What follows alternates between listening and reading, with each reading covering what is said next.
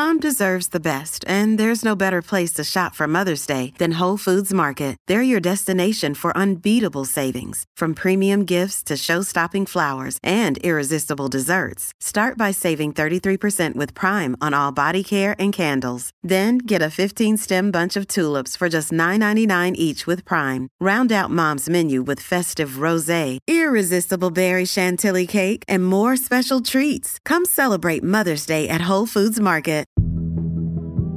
Some apps used by millions of people are sharing data like a person's menstrual cycle, contraception use, and even sex life with Facebook and other third parties. Hi, I'm Madison Malone-Kircher. And I'm Rachel Hampton, and you're listening to I See Why I'm I. In case you missed it. Slate's podcast about internet culture. What a freaking week, Rachel. What a week. Honestly, I think it deserves a fucking at this point. What a fucking week. Fair. Yeah, absolutely fair. It's just, can you believe it's only been a week? Can you believe it's been a week? Honestly, at this point, I feel like we've been living in this terrible liminal space for at least 3 years at this point. To borrow from the great poetess Olivia Rodrigo, it's brutal out here.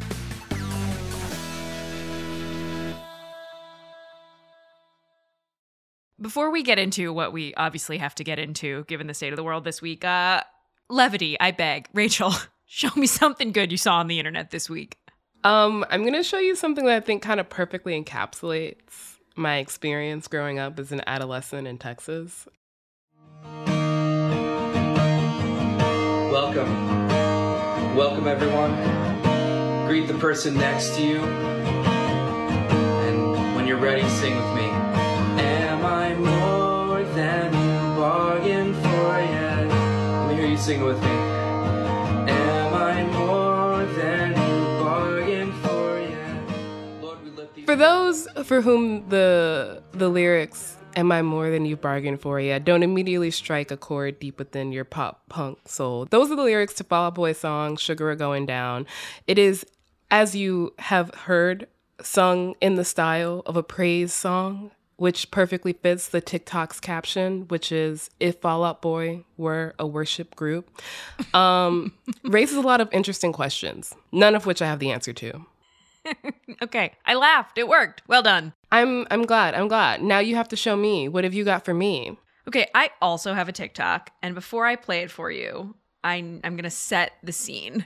The caption on screen reads, "A song I wish I could request at the club, but definitely can't. Part 8.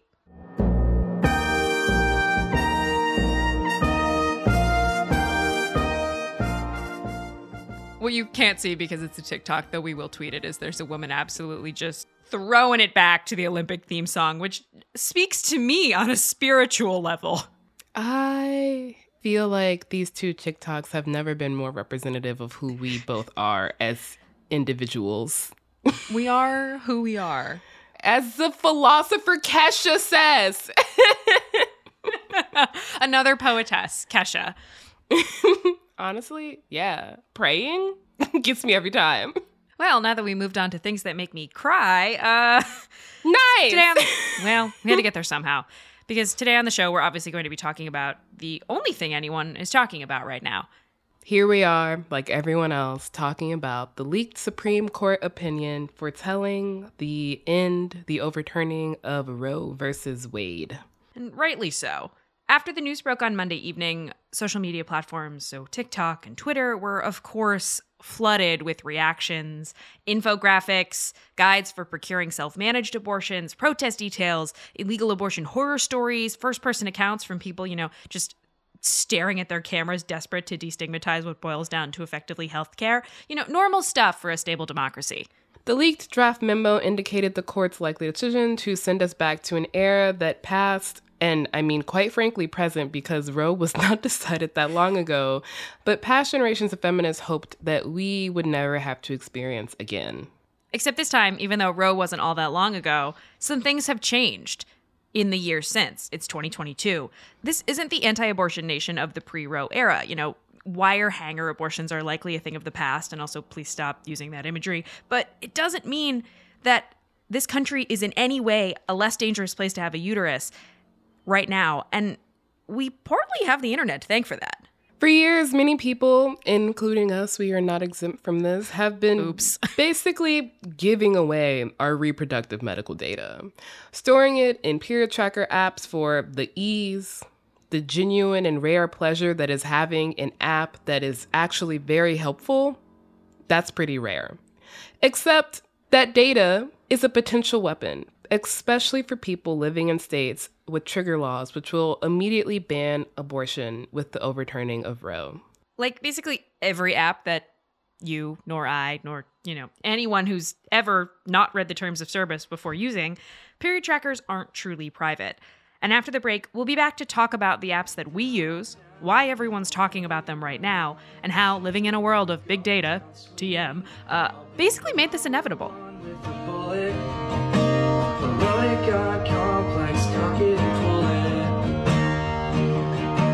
Lord, we lift these words up to you tonight.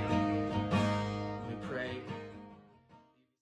Tired of not being able to get a hold of anyone when you have questions about your credit card? With 24/7 US-based live customer service from Discover, everyone has the option to talk to a real person anytime, day or night.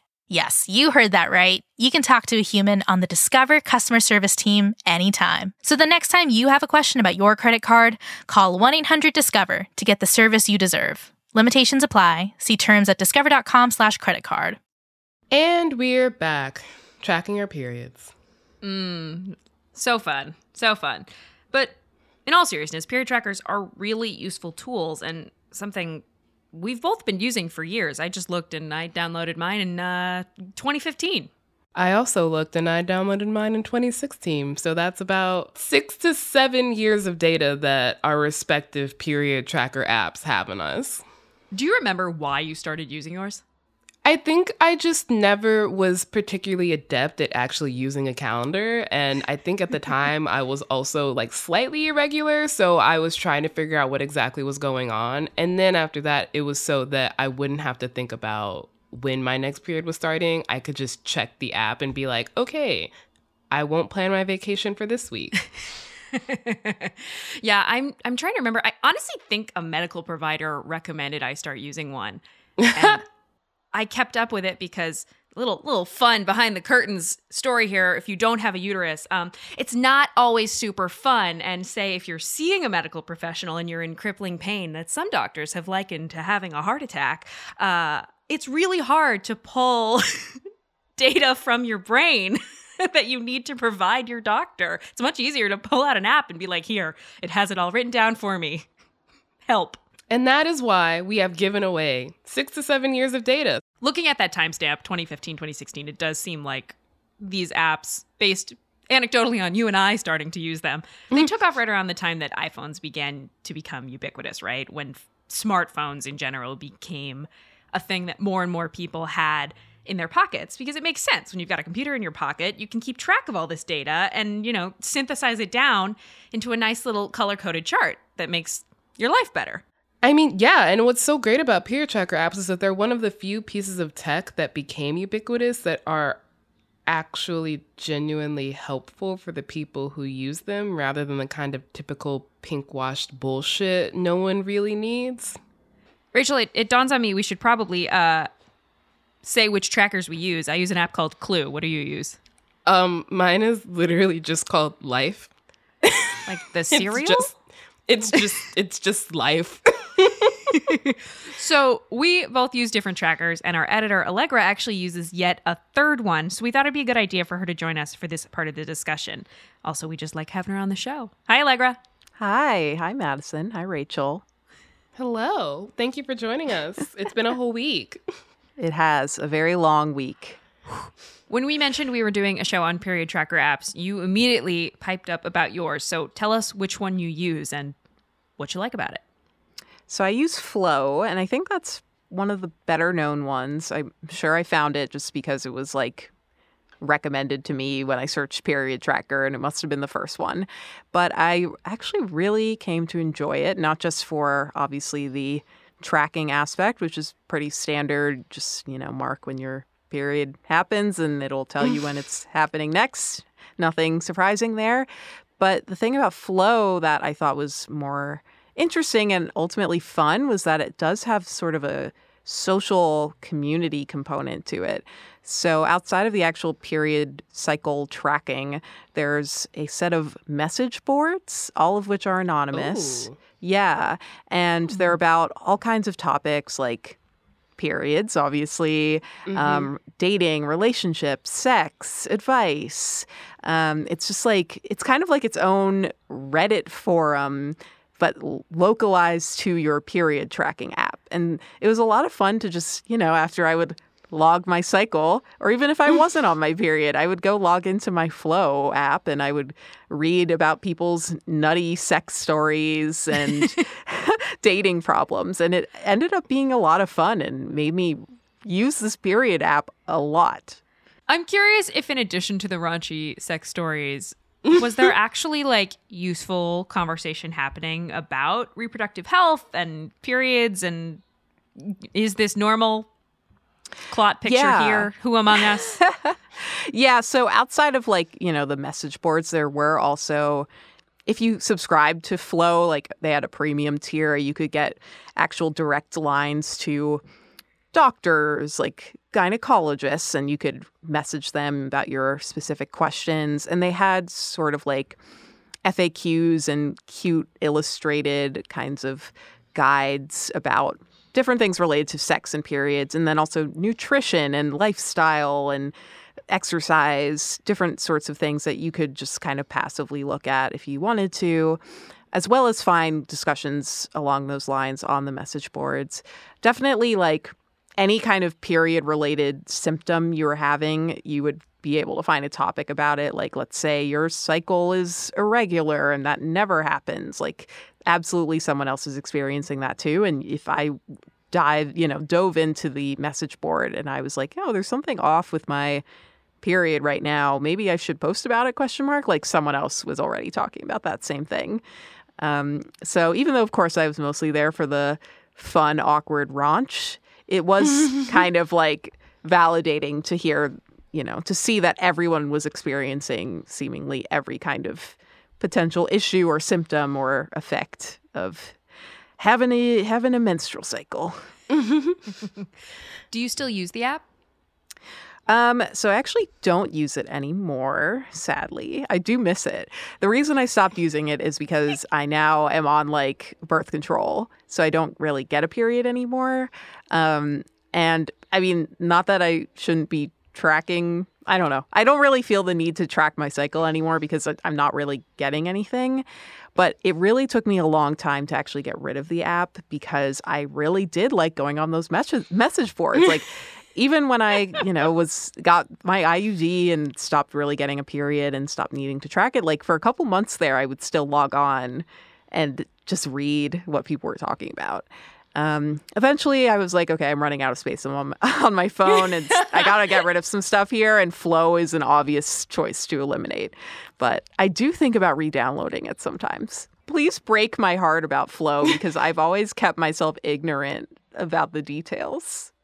I'm so sorry to tell you that even though a lot of us don't even think about what we're doing when we're handing over our data, sometimes we do think about it. And then companies step in and say, don't think about it because we're going to lie. Flow, the company just reached a settlement with the FTC over allegations that it shared users' data with third-party apps like Facebook after promising users that they'd keep their sensitive health data private, to the point that Facebook would just know and be able to attach specific users' menstrual data to their profile. So even if you didn't have a Facebook profile, they would still have access to your menstrual data. So,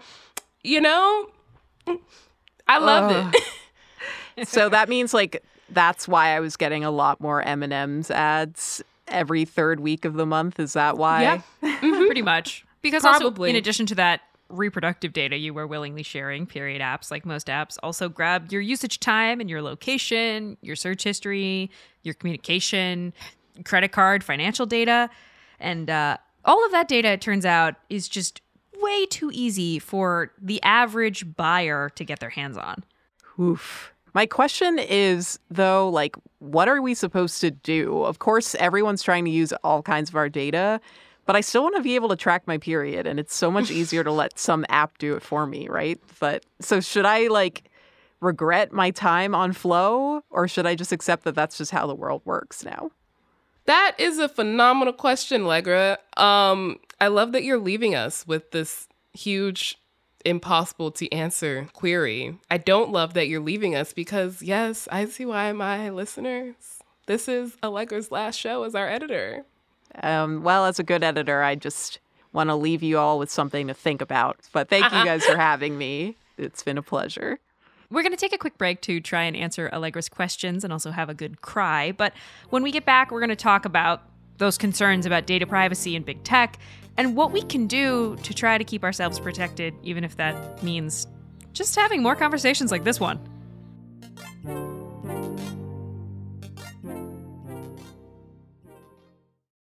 Hi, y'all. I hope you're enjoying today's show. If this is your first time listening to ICYMI, then welcome. We are so glad to have y'all here.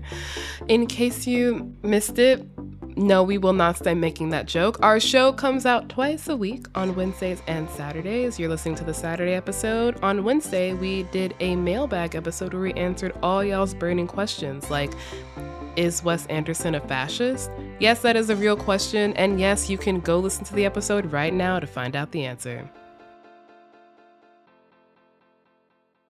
This episode is brought to you by Shopify.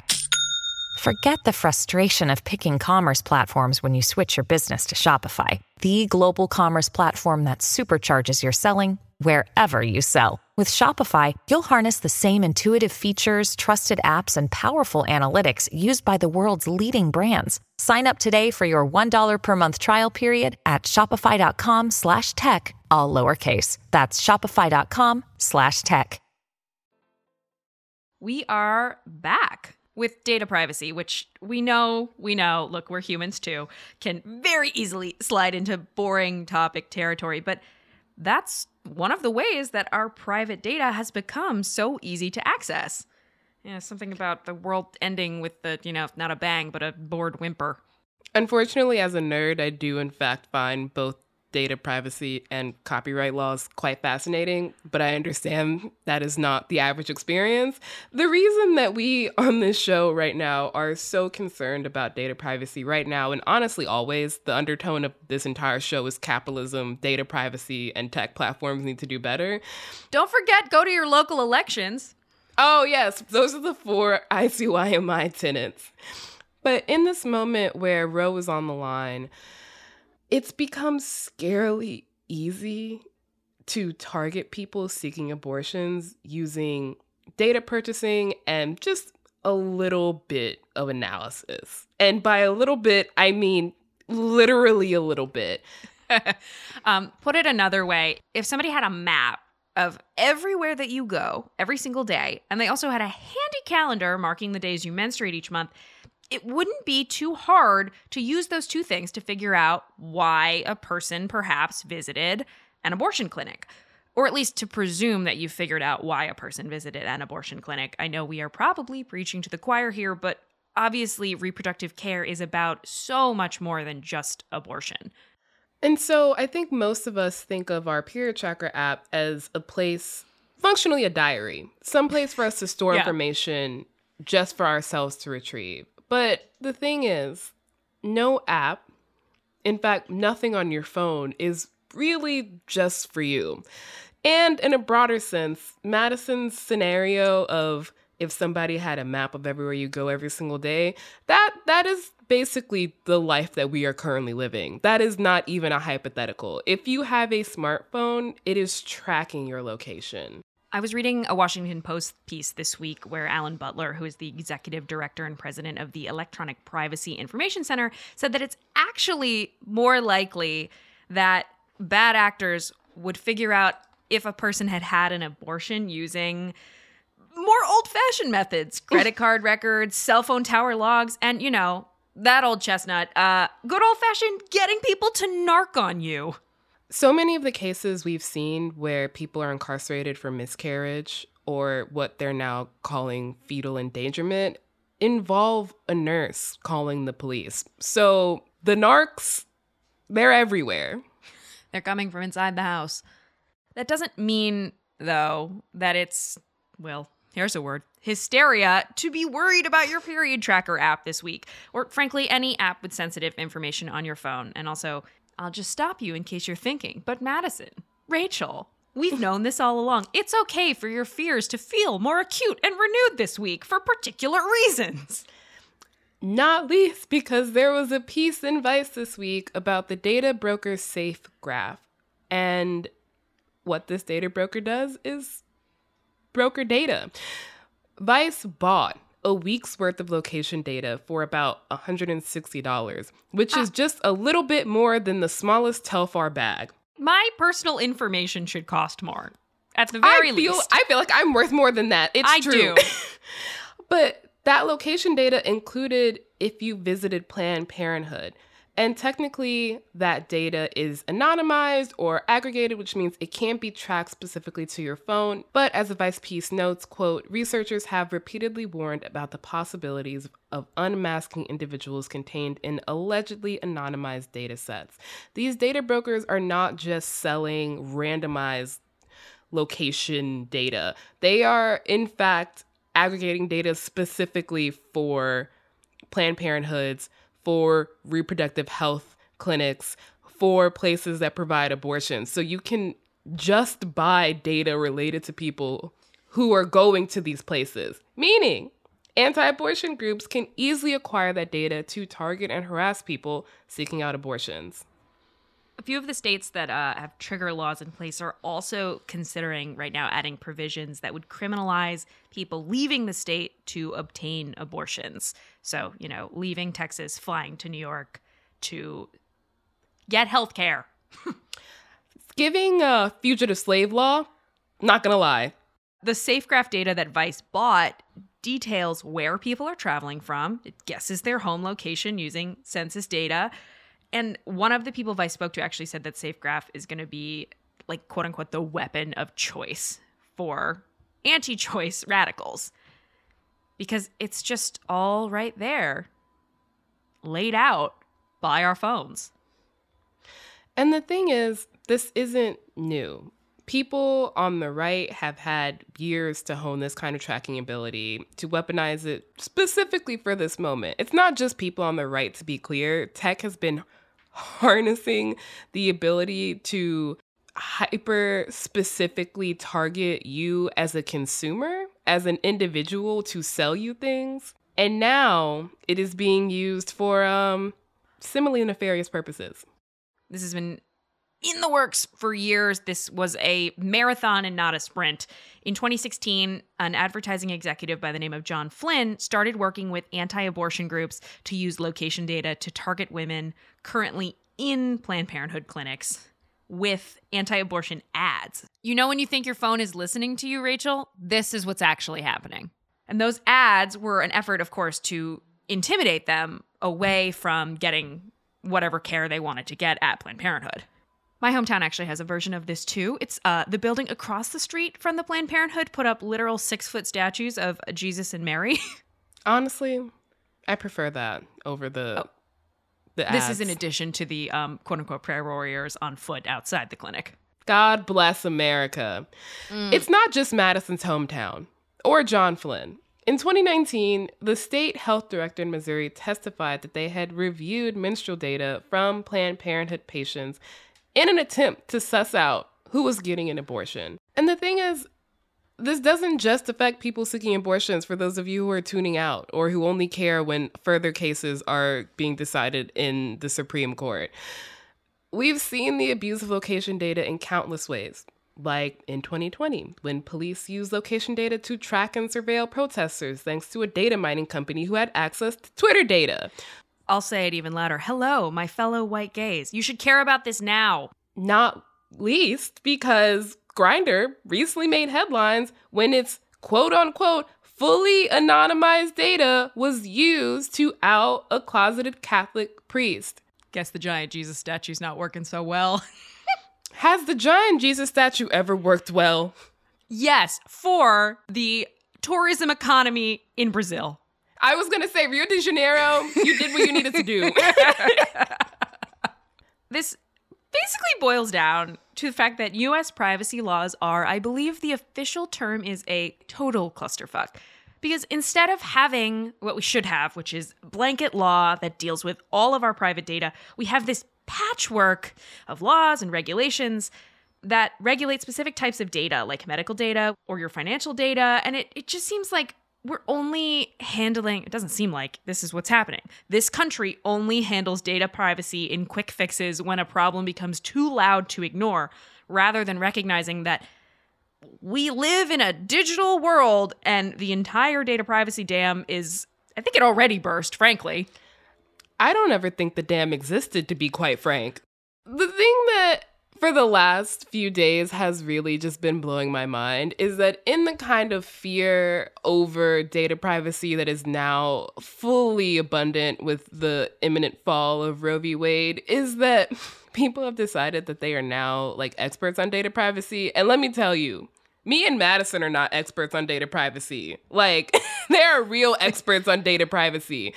And the thing is, they're saying shit like, delete all of your data from this app. Delete the app. You can't delete data you've already given away. I'm sorry. You should be able to. There should be a way to take your data back from companies, but there is literally no way to do that. So you are already in some ways included in these massive, quote unquote, anonymized aggregate data sets.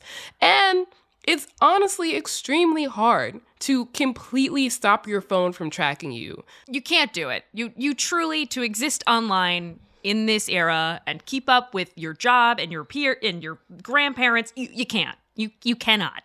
And on an individual level, I do want to note that this data invasion will disproportionately affect the same people that the rollback of Roe will disproportionately affect, right? Like, I'm a white lady sitting here in a blue state in the most liberal city in the country, or one of them. Like, no one wants to know how fucking long my period is or how miserable it is. But if you'd like to ask, I will tell you, but who this will hurt are the people who this rollback is set to hurt the most. And it's not terribly helpful to be like, well, too bad, delete the app.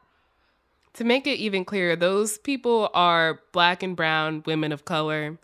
Poor people. They are poor people. The disabled community. They are people who already have less access to reproductive health care anyway, which makes tracking your period even more important.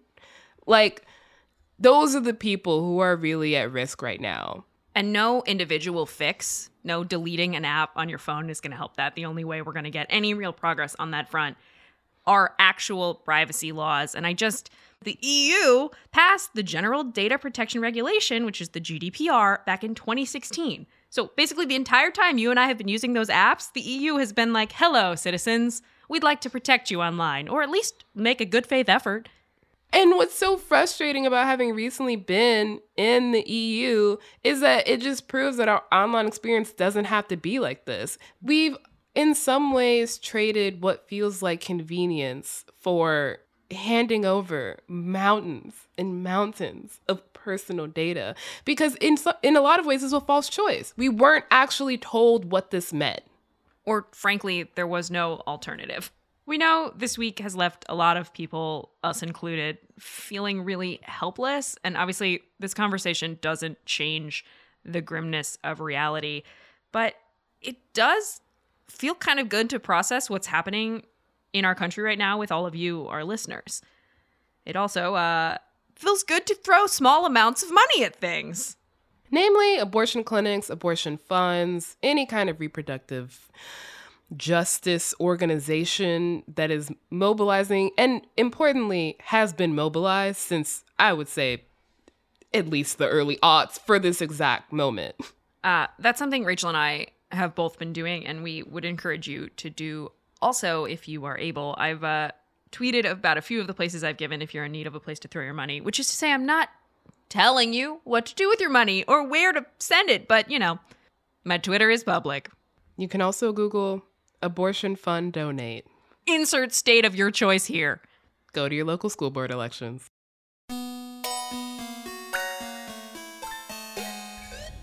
All right, that is the show. We'll be back in your feed on Wednesday, so please subscribe. It is the best way to never miss an episode, to never miss the many ways that you have handed over all of your data to giant unnamed tech companies, to never miss an uplifting TikTok. Please leave a rating and review on Apple or Spotify and tell your friends about us. You can follow us on Twitter at ICYMI_pod, which is also where you can DM us your questions. And as always, you can drop us a note at ICYMI@slate.com. ICYMI is produced by Daniel Schrader, Rachel Hampton, and me, Madison Malone Kircher. We're edited by Allegra Frank, and Alicia Montgomery is executive producer of Slate Podcasts. See you online. Or in Brazil. I'm Sorry. trying to think of an app that was terrible. Phlegm. Phlegm? Yeah, I'm just thinking you had phlegm. I thought there was an app called Phlegm. No, I have phlegm. Hello, it is Ryan, and I was on a flight the other day playing one of my favorite social spin slot games on ChumbaCasino.com. I looked over at the person sitting next to me, and you know what they were doing? They were also playing Chumba Casino. Coincidence? I think not. Everybody's loving having fun with it. Chumba Casino is home to hundreds of casino-style games that you can play for free anytime, anywhere, even at 30,000 feet. So sign up now at ChumbaCasino.com to claim your free welcome bonus. That's ChumbaCasino.com and live the Chumba life. No purchase necessary. VGW. Void where prohibited by law. See terms and conditions. 18+. Hi, this is Dahlia Lithwick, host of Slate's legal podcast, Amicus. If you're listening to this show, you might be interested in Amicus's live show that we're hosting in Washington, D.C. on Tuesday, May the 14th. My colleague, Mark Joseph Stern, and I will be talking to some amazing guests, including Sherrilyn Ifill and a sitting state Supreme Court justice, all about how originalism, a relatively recently invented way of interpreting the Constitution, has taken over the Supreme Court and radically reshaped the law. It's been doctrinal rocket fuel for the conservative legal movement and facilitated the rolling back of abortion rights, the expansion of gun rights, and the obliteration of the separation of church and state. And as another wildly consequential Supreme Court term careers to its end, the court's originalists are on a tear. But there's something you can do about it, and we hope you'll join us in D.C. on May 14th to explore the possible pathways out of the current situation. Go to slate.com/amicuslive for tickets.